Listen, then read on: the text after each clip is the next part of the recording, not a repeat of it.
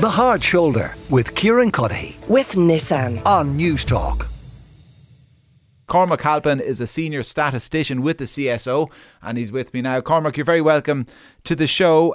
You have been up to your oxters in these results for some time now. We're only getting through them since 11 o'clock today when they were published. What interests you most? What stands out for you in all of the information we're getting today? Well, Kieran, as you mentioned, we're releasing results today from the Census that people might remember took place in April last year.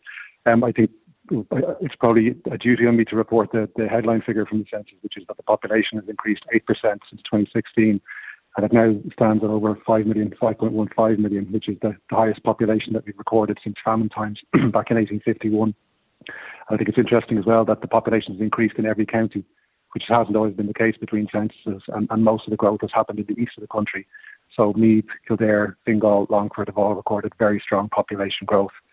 I think in terms of interest, there's, for me, as you said, we've been looking at this data for quite some time. There's new questions in the census form, and it's always interesting to look at those. So among the really interesting pieces of information was the number of volunteers. So 700,000 people approximately indicated they did voluntary work, and we have a further breakdown of those. So nearly 300,000 of them volunteer in a sporting organisation, and a further 225,000 volunteer in their community. So that's just part of the huge tapestry of information that we released today. And a huge increase as well in the number of people identifying themselves as carers, I notice, in the census. Yeah, the number of people identifying them as carers has increased to nearly 300,000 people. I think it's probably worth noting that the wording of the question changed since 2016, so it's a little bit more all-encompassing, which might have made more people declare themselves as carers, but certainly it is a significant rise. One of the interesting elements of the most recent census was this time capsule, and I've seen some kind of brilliant examples of what people included, including somebody who did a sketching of Chris Rock being slapped by Will Smith at the Oscars quite randomly. How many people actually filled out the time capsule?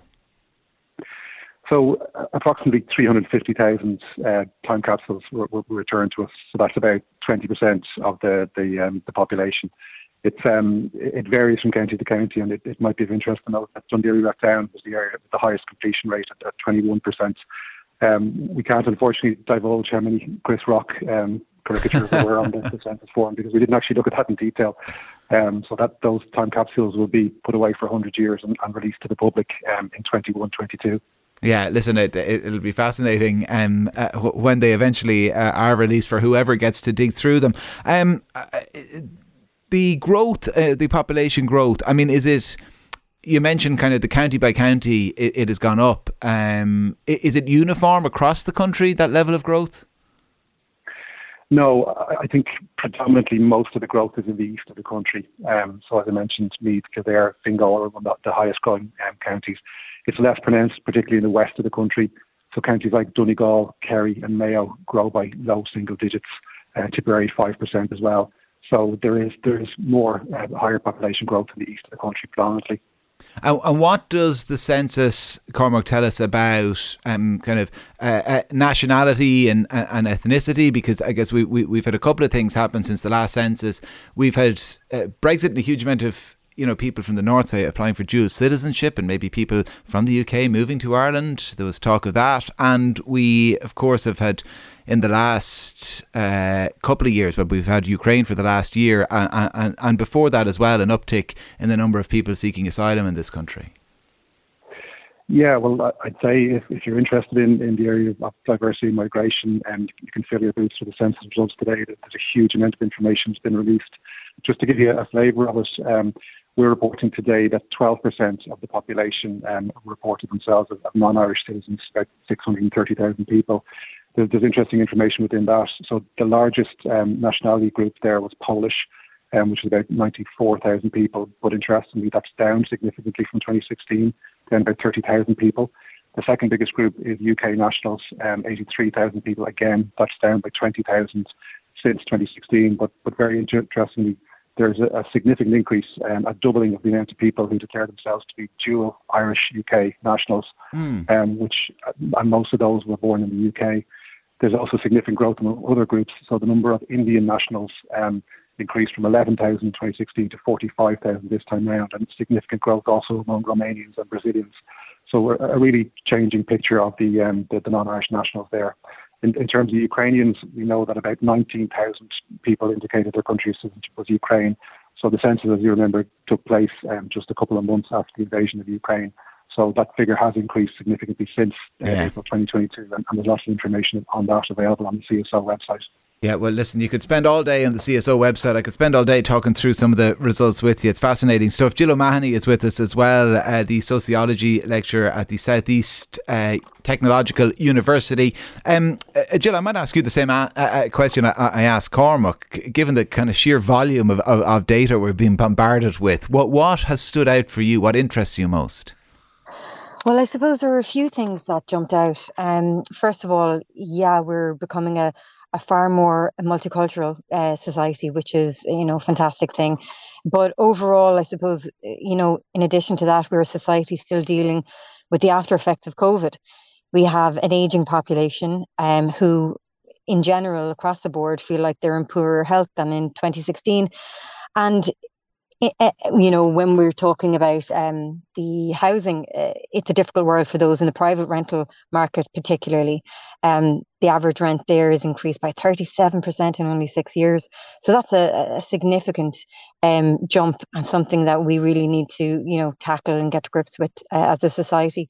Okay, so that health aspect you mentioned there, kind of an ageing population dealing with the after effects of COVID. How does that manifest in the census? Well, for those under the age of 75, in 2016, 61% said that they were in good health. But we're seeing now that that number has dropped to 52%. So there's probably a number of things going on. Of course, we might have the after effects of long COVID. But also, I suppose it's worth considering, the mental health impact of, 2 years of of difficult social situation. And also, I wonder about the fact that when, more people are now obviously working from home. So quite a high proportion of people said that they were working from home at least a part of the week. So with that then comes the fact that they're getting maybe less exercise because they're not walking around as much. And they're not seeing as many people, Kieran, and that's a really important thing for our mental health and well-being. We need to be socializing, we need to engage with people. So there's a few things going on there with the health of our nation. Yeah, it's interesting. I mean, on the physical health aspect, it's kind of the COVID stone made manifest, made tangible, possibly in the census results. And it's interesting what you say, because we're going to get into more detail on the working from home element a bit later in the show. But I mean, that is part of the narrative, or some of the rhetoric around working from home, where it still needs to be muddled through, is the fact that, there are kind of abstract or intangible qualities to being in the office that we don't realise maybe we missed until we weren't in the office. Absolutely. And I suppose I would say that they are tangible from the perspective of, we know through research that human beings we need to connect. We're social animals. We need to connect.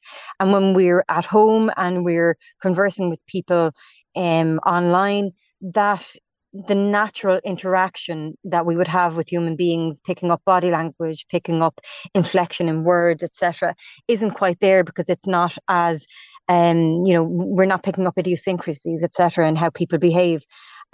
So we're not as comfortable with them then as a result of that. And perhaps we're not taking breaks with people. So therefore, we're not, finding out a little bit about their home lives. People aren't sharing. People aren't making friends, essentially, which we all need, no matter how old we are. So those are important things that, if we are working from home, we do need to be aware of, and I suppose try to mitigate some of the problems with it. Isn't it interesting though, because at the start of the whole working from home experiment, that the conversation was around productivity.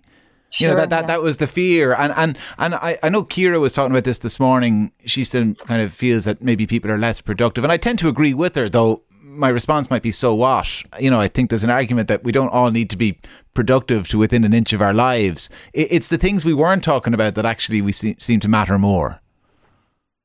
Absolutely. And for, me as a sociologist, I can't stress enough how important a functioning society is.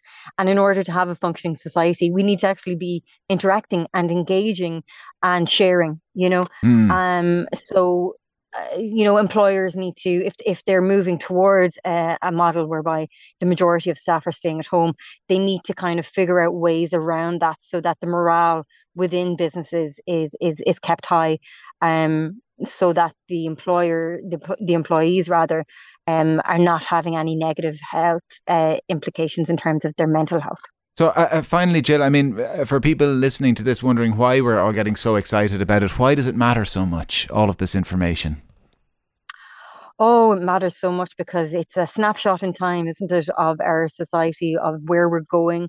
But also, I suppose, it highlights some things that we need to work on, some problems. The fact that the private rental market, now people are paying 37% more on their rents than they were only 6 years ago. That's a serious issue, and it's something that we have now figures for, so we can kind of try to lobby government to kind of put in policies to kind of change, to put something into effect to help these people, maybe get more people on the housing market, which is 66% of people are owner occupied now, whereas in 1991 it was 80%. So we're seeing a huge change in Irish society, and by looking at the census data, we can see where we are, we can see where we've come from, and we can try and have some sort of an input on how we move into the future. Jill O'Mahony, sociology lecturer at the South East Technological University. And before Jill, we heard from Conor Halpin, senior statistician with the CSO. Thank you both very much for joining us. The Hard Shoulder with Kieran with Nissan. Weekdays from 4 on News Talk.